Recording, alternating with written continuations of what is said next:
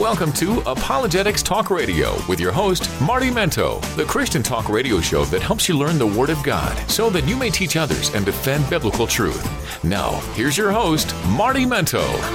Well, welcome back to Apologetics Talk Radio here on the ATR Network. I am your host, Marty Mento. What a blessing it is to be with you here today on this podcast, and I hope and pray that you're not ashamed of the name of Jesus Christ. Because as Jesus said, if you're ashamed of me and my teachings, I'll be ashamed of you before the Father. We know that that's not a good thing. But I don't know about you, but ever since Christ has saved me, I want the whole world to know about this man called Jesus, who is the Christ. Well, welcome back again. It has been just a beautiful, beautiful day here. I'm just delighted, truly, because a day that the Lord has made, another opportunity to serve Him and to bring forth His glorious gospel message to the whole entire world that is out there. Someone actually said this the other day, which it kind of surprised me, but I do understand to some degree. Someone actually made a comment to someone I know that when it comes to the man they call Minto, he's always talking about the gospel. Doesn't he talk about anything else? Isn't there anything else that he could share? He could proclaim. It's always the gospel, bringing it back to the gospel.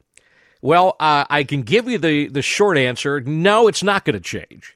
The gospel message, the good news, is what the world needs to hear, in which I am convinced, unfortunately but true today, in the world in which we live, when it comes to the visible church, they're hearing everything but the gospel. Now, I say that based upon experience on my own. Matter of fact, in these last, now it's going on almost 11 months since I have been as far as a full-time pastor. But I've had the opportunity of visiting many different churches. And I have experienced this for myself. The lack of the gospel, the good news being proclaimed to people. Not to mention, we look at the world around us, we look at those statistics, whether, I don't always like to hang my hat on a statistic, but so many of the statistics out there are saying less and less of those within the church today believe it's necessary to share the gospel. But the gospel is Jesus Christ. He is the gospel. He is the good news. And I have been teaching a Bible study on Wednesday evening with a small group of people in an unknown location. I'll just say that's not really of relevance, but it just a small group of people. We gathered together, and I have been doing this series. And lately, it's been on the gospel. We have been focusing on the gospel. And my heart has been just so passionate about this issue. But I realize, even from the Bible study itself, that there are many who have never heard some of the things that are being taught in this Bible study. Now, I think that's one of the issues today in the visible church. The lack of equipping the saints, teaching the saints, instructing the saints, helping them to grow to become more like Christ. And that's the key. I mean, there should be spiritual growth. There should be a desire, a longing, a hungering for Christ, for the things of Christ. And again, I cannot stress this enough to all of you out there who will listen to this podcast. I still have available a sheet. It's a one sheet that I would highly recommend. I have been, and I will continue to pass these out. I mentioned this a bunch of podcasts before. This is kind of my life's work, entitled "Who is Jesus to You?" And it deals with the statement that Jesus made, "Unless you believe that I am He, you shall die in your sins," from John 8:24. In this one sheet, I cannot stress enough, talks about the claims of Jesus Christ, the miracles of Jesus Christ, what men believed about Jesus Christ, what historical people wrote about Jesus Christ. It talks about the spiritual condition of all men. It talks about the gospel and what the gospel was all about. And then it asks the big questions: do you believe in Jesus Christ. And in this one sheet I put together, I talk about the word believe, what it means to believe in Jesus Christ. And then I talk about what, if you do believe in Jesus Christ, it'll determine three different things. And it just kind of ends with the same question: who is Jesus Christ to you? I want to make this available to you for free. And I do so because I really, truly want to get this in the hands of every person out there. For those who claim to be a Christian, this may challenge you. As you look and you look at the things that are in the sheet in the back, when you come to the very end, I'm going to challenge you about what your claim is. You claim to be a Christian. Are you who you claim to be? But also, this is for the non-believer. This is for the individual out there who has a lot of questions about Jesus, maybe has heard about Jesus, maybe just doesn't understand the claims that he made, the miracles he did, what men believed in his day and time about him. This is going to be a very evangelical kind of, or I should not say evangelical, evangelistic tool to give to somebody. Now, this is not something that you're going to, you could sit down with somebody and teach them and go over it with them. Let me tell you right now, we have been holding our Bible study for many weeks using this handout. And it has been, to me, it just, not because I created it, the value of it blows my mind. I end up leaving this a lot of places I go, restaurants, I leave it with people, I give it to people on purpose, because really, when it comes down to it, as I've already mentioned, when we're talking about the gospel, we're talking about Jesus Christ. He is the good news, and we want the whole world to know. And on this also is an email address, unlessyouBelieve@gmail.com, for people who have questions. They can anonymously write, and I will do my best to answer those questions according to God's holy word. But I just want to bring this, I don't want to spend much time on this, but I wanted to tell you that this is available.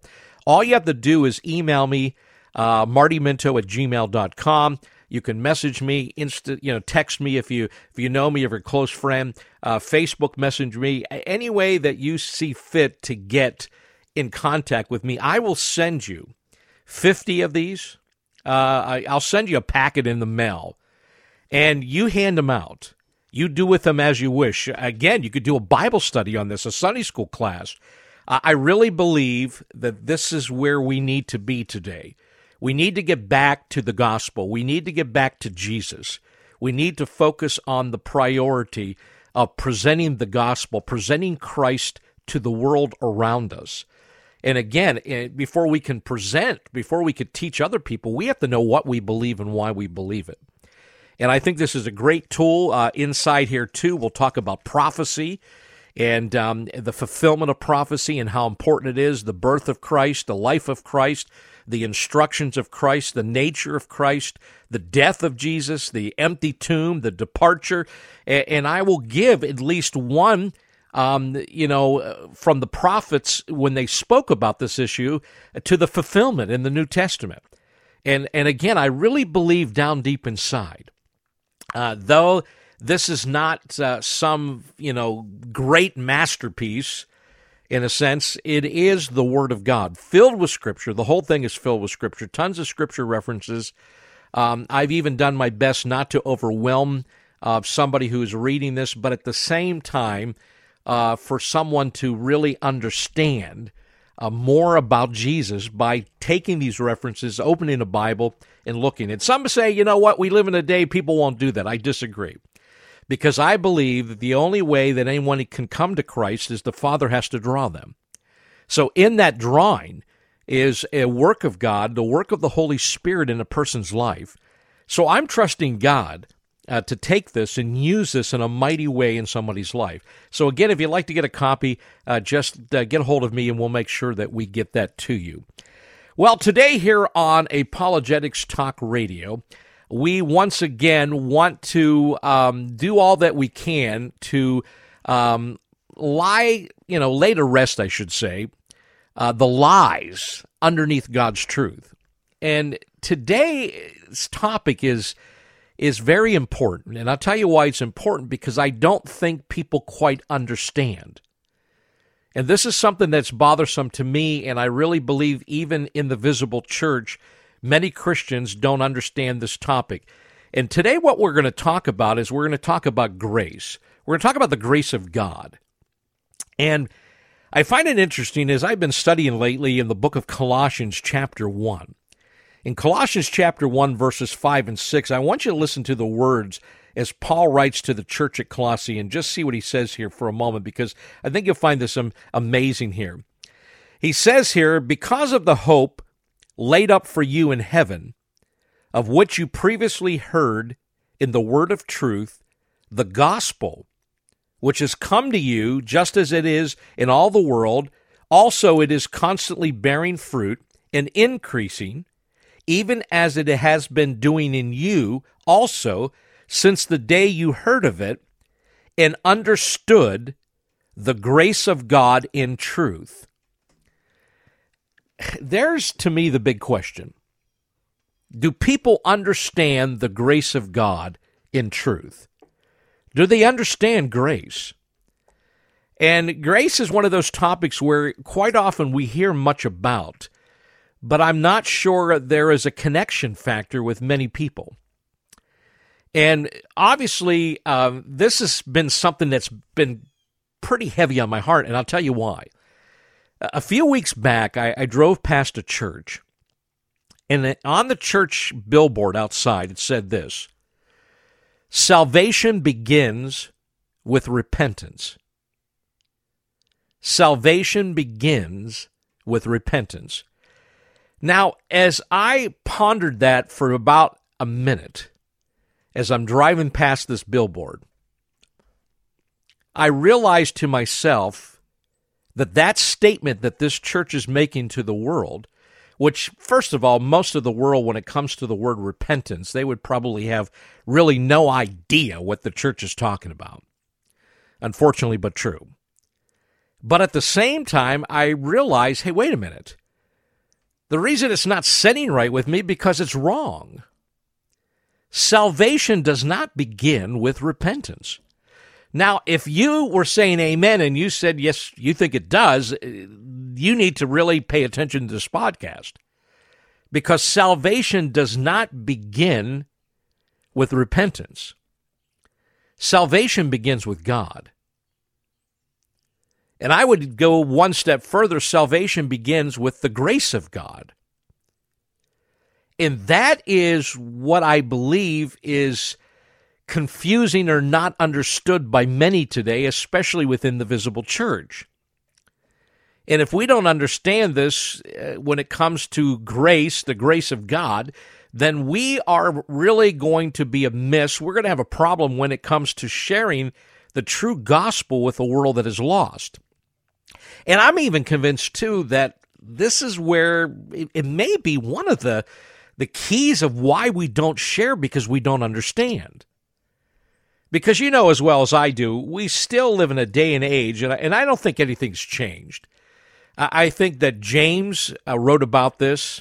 I think that it is sprinkled all throughout the Bible. I know that Paul dealt with this issue amongst the Jews with Peter and others. But we have a tendency to really try to decide who needs to hear the gospel, who should hear the gospel, and what group of people or persons we should bring it to. And I really believe it is because we don't understand the grace of God. We don't understand where all men stand before God. We don't understand what God has done and where salvation begins. Because if I hold on to what it says on the billboard there, and that salvation begins with repentance, here's what happens, which is typical today in most visible churches, within much of what Christianity tries to talk about. It puts man in the driver's chair. I don't know about you, I am one of these people, maybe because of my years going back and my experiences in law enforcement and going through academy and, emergency operations, vehicle operations training and all that kind of stuff. Maybe it's something with me, but I don't like to be a passenger in a car. I'll give you some insight. I don't. I like to drive. I get kind of concerned when other people are driving the car because I want to be in control. And I'm not saying I'm the greatest driver in the world, but because of my training and some of the things I've been through, I really think that even my driving record for the most part speaks for itself. But I like to be in control. I want to be behind the steering wheel. Well, that same type of mentality really is just permeating and has been permeating for quite a long time. The issue of salvation. When it comes to, our salvation, we want to believe that we're in the driver's chair. We want to believe that we're in control. We're the one who's driving the ship. We're the one who's deciding. We're the one who is making that decision to become a Christian, to get saved, whatever the case may be. And see, the truth of the matter is that when it comes to the doctrine or the study of salvation, they call it soteriology in the theological realm of the minds out there. The truth of the matter is that's not where salvation begins. Salvation begins with God. And see, the truth of the matter is we have to get the right perspective on this, because if we don't, then we won't understand truly what God has done for us. Then we are going to find it problematic in sharing and going forth and accomplishing what we are commanded, instructed, which is a privilege to do, and that is what we call the Great Commission, what I talked about last time a little bit. So I want you to really pay attention today to this podcast and think clearly about what is going to be said. But I found myself, looking at these two verses here in Colossians and realizing there are people that don't understand the grace of God and truth. They really don't have a grasp on it. And this becomes very, very difficult. Because in the Word of God, if you study the Word of God, you will find time and time again that there is mention of the grace of God in reference to salvation. And grace needs to be understood. And again, I want to be careful because I know today in our world there are those who go into the realm of what some have entitled or called hyper grace. So, there's always these dangers of going places with anything that we talk about, anything we learn. There's always the extremes. So I don't want to go into a realm that we shouldn't go. At the same time, I don't want to downplay the significance and the importance of grace, the grace of God. But at the same time, the only thing I can do is go to the Word of God and allow God to speak to us and make it clear that we, hopefully understand. And again, using Scripture to look at other passages, Scripture interprets Scripture. It's important for us, and we're not looking for opinions. We want to know what God has to say on this issue. And that's why we're here at Apologetics Talk Radio.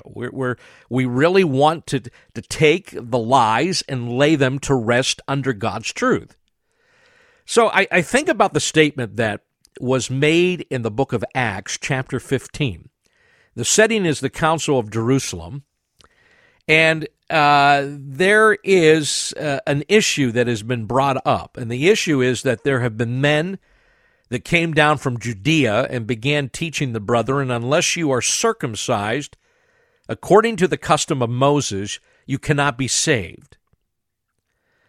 The Bible says, and when Paul and Barnabas had great dissension and debate with them, the brethren determined that Paul and Barnabas and some others of them should go up to Jerusalem to the apostles and elders and, deal with the issue. They had to deal with this issue because of what was being taught, what was being said.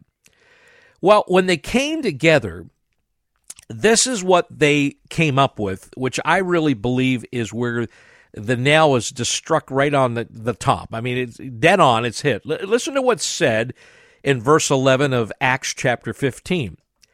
But we believe that we are saved through the grace of the Lord Jesus in the same way as they also are.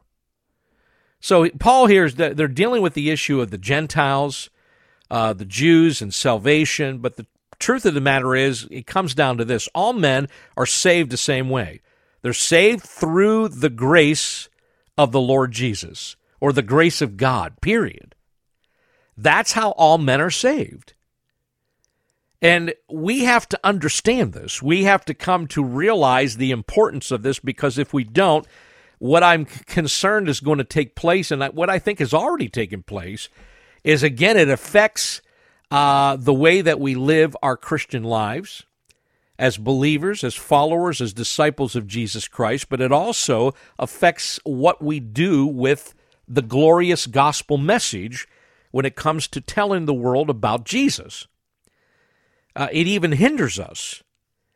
So I think to myself, okay, let's just get down to the basics here, first of all. When we talk about grace, what is grace? Well, grace, simply put, is what some would say it's unmerited or undeserved favor. And let me deal with that for just a moment. Unmerited, when you think of something that is merited, you think of something that is earned, something that is gained, something that is accomplished. You think something that you could somehow work for.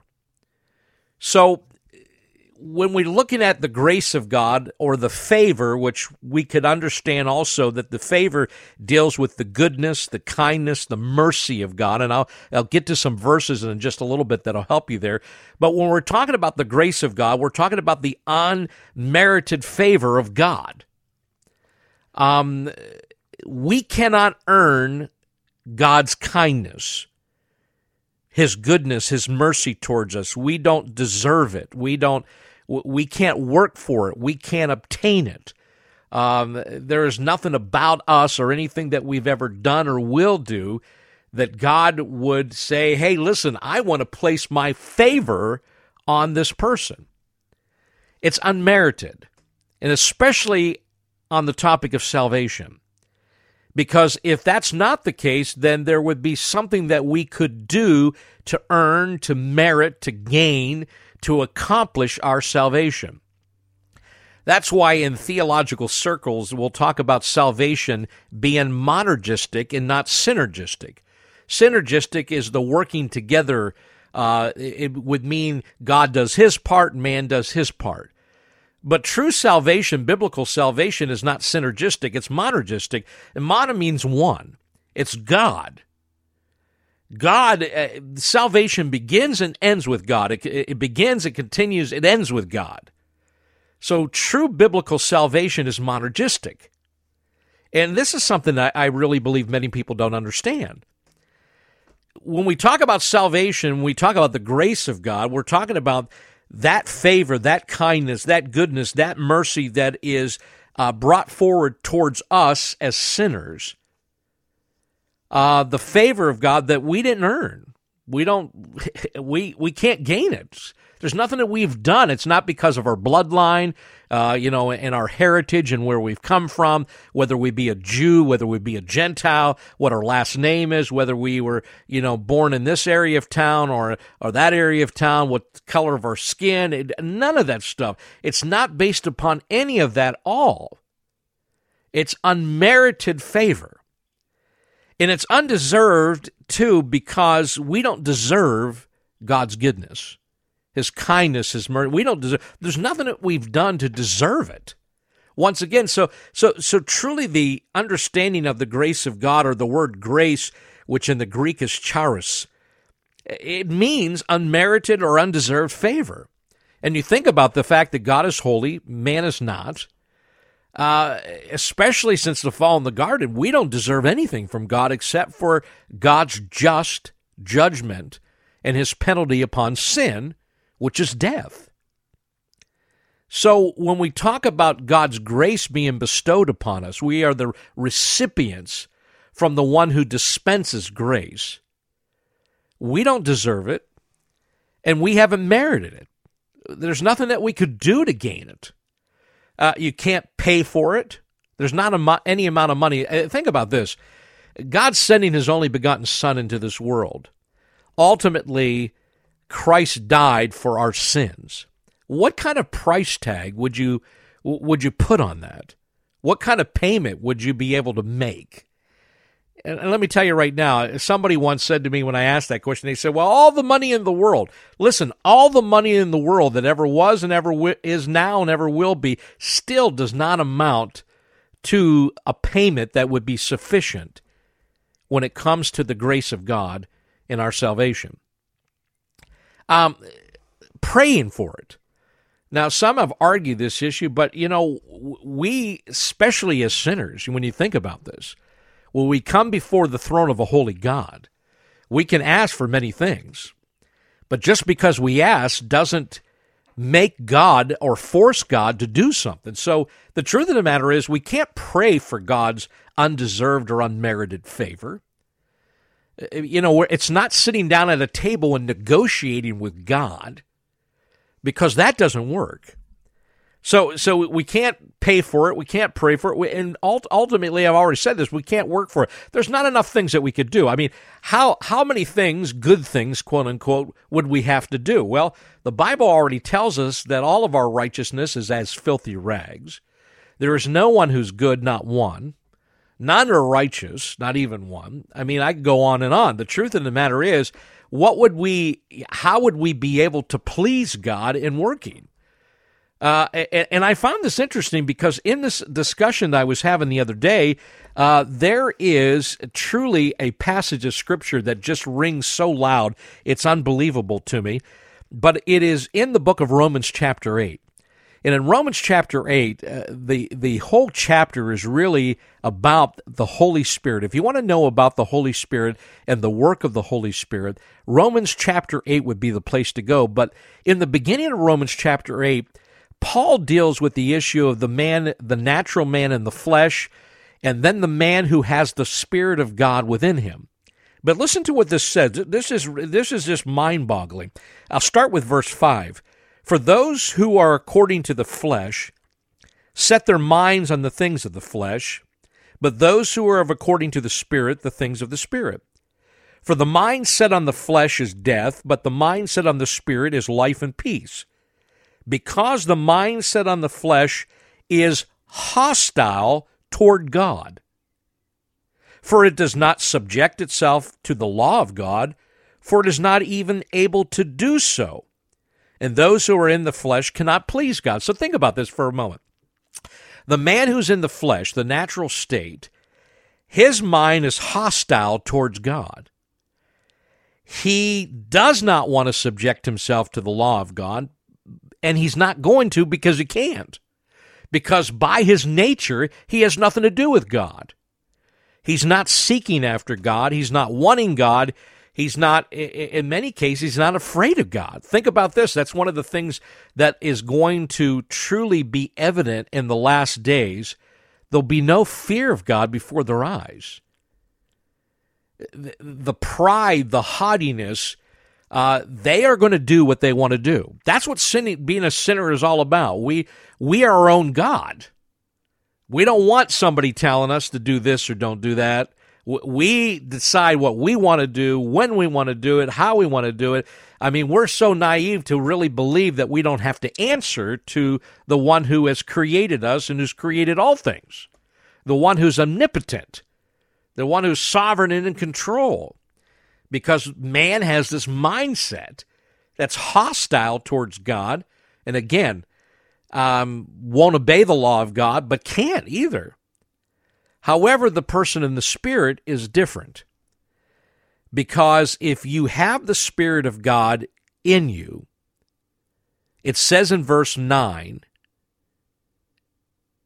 if the Spirit of God dwells in you, then what? You are a child of God, right? That's the seal, that's the promise that is given to us when truly we are born from above, when we have put our faith, our trust in Jesus Christ and Him alone. We are sealed by the Spirit. It's the deposit. It's the guarantee that we are the children of the living God, that we have been adopted, we have been forgiven, we've been redeemed, we belong to God. But it says in verse 9, but if anyone does not have the Spirit of Christ, he does not belong to Him. Stop right there for a moment. This is important. And why it's important in this is because when we begin to talk about the grace of God, we begin to realize the depravity of man. We begin to realize how wicked man truly is. And so there's nothing we could do. So, once again, the definition, when we talk about grace, is the unmerited or undeserved favor of God. And again, when we talk about God's favor, we're talking about his goodness, we're talking about his kindness, his mercy that's being poured out to this world, his love. For God so loved the world, he gave his only begotten Son. And there are scripture verses that bring us to this understanding.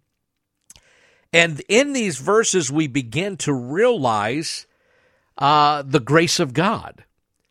Now, as we get into this today, I got to be honest with you, I'm going to break this up in a couple parts because of the importance, because I don't want to just shove everything and force everything upon one podcast.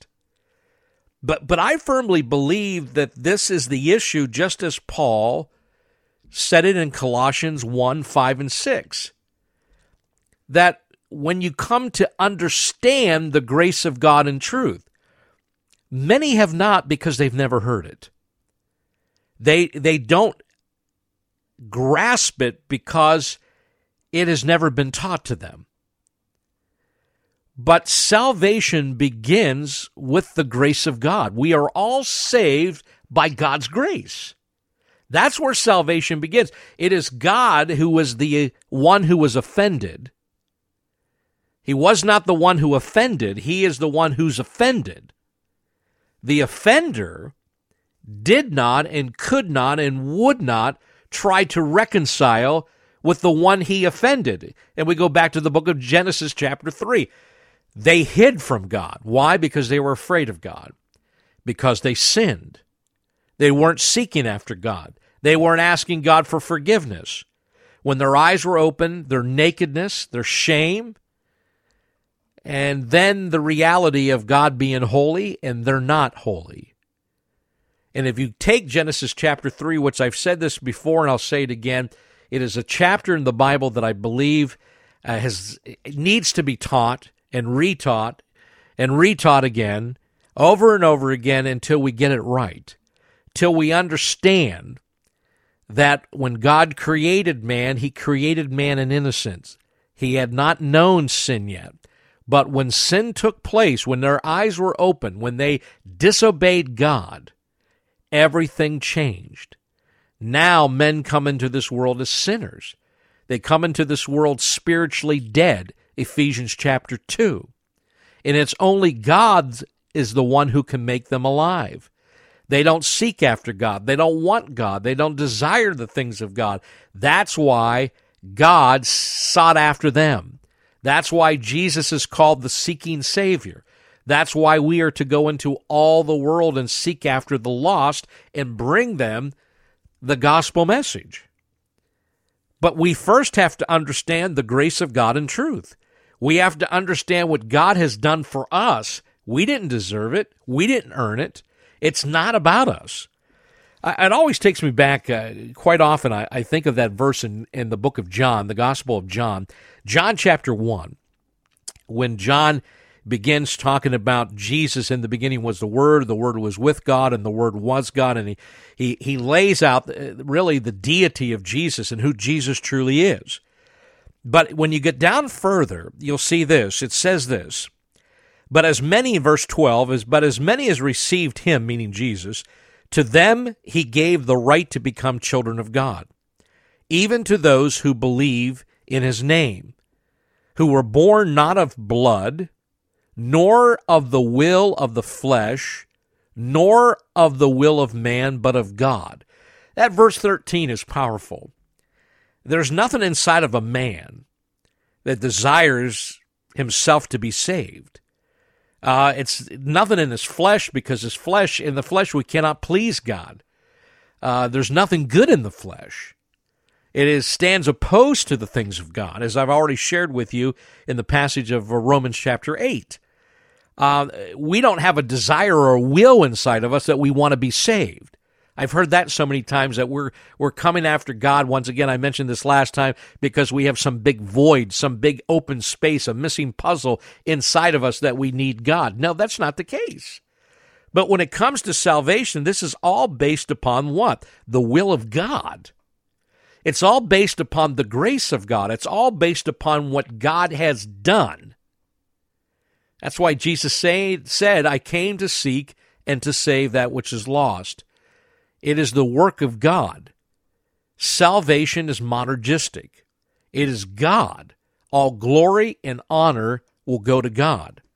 So again, when we talk about this grace of God, I think what we need to figure out and see very carefully in the Scriptures that from the beginning right through to the very end, it's all about the grace of God. We cannot take credit. We cannot boast. We cannot someday say, like Frank Sinatra said in the song, I did it my way. It's not gonna be that way.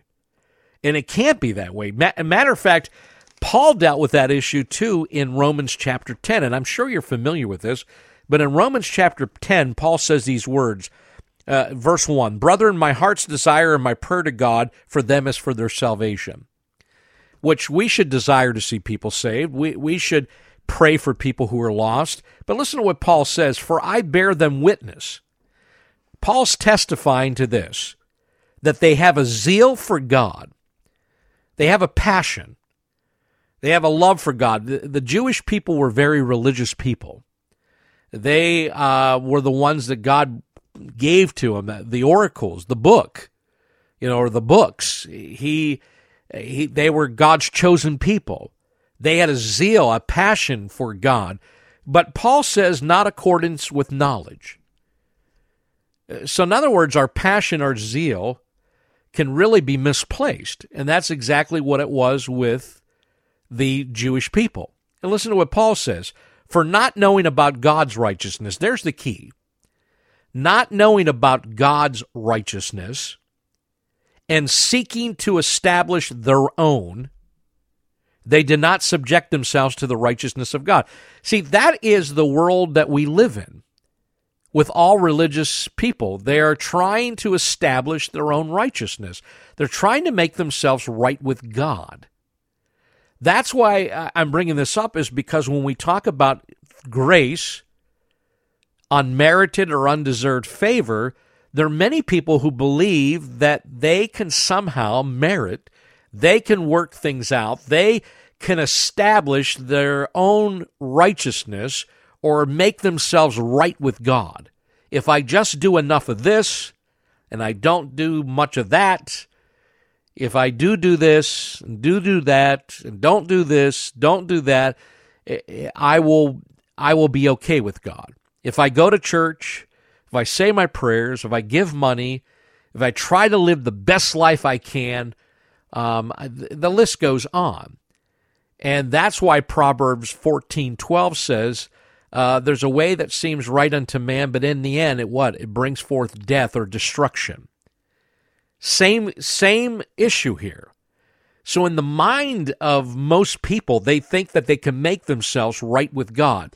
I had a neighbor not too long ago say to me, he said, Marty, have you ever come to the end of a day, and have you ever hoped that you did enough things that, that if you would happen to leave, he meant death, tonight, that you'd be okay with God?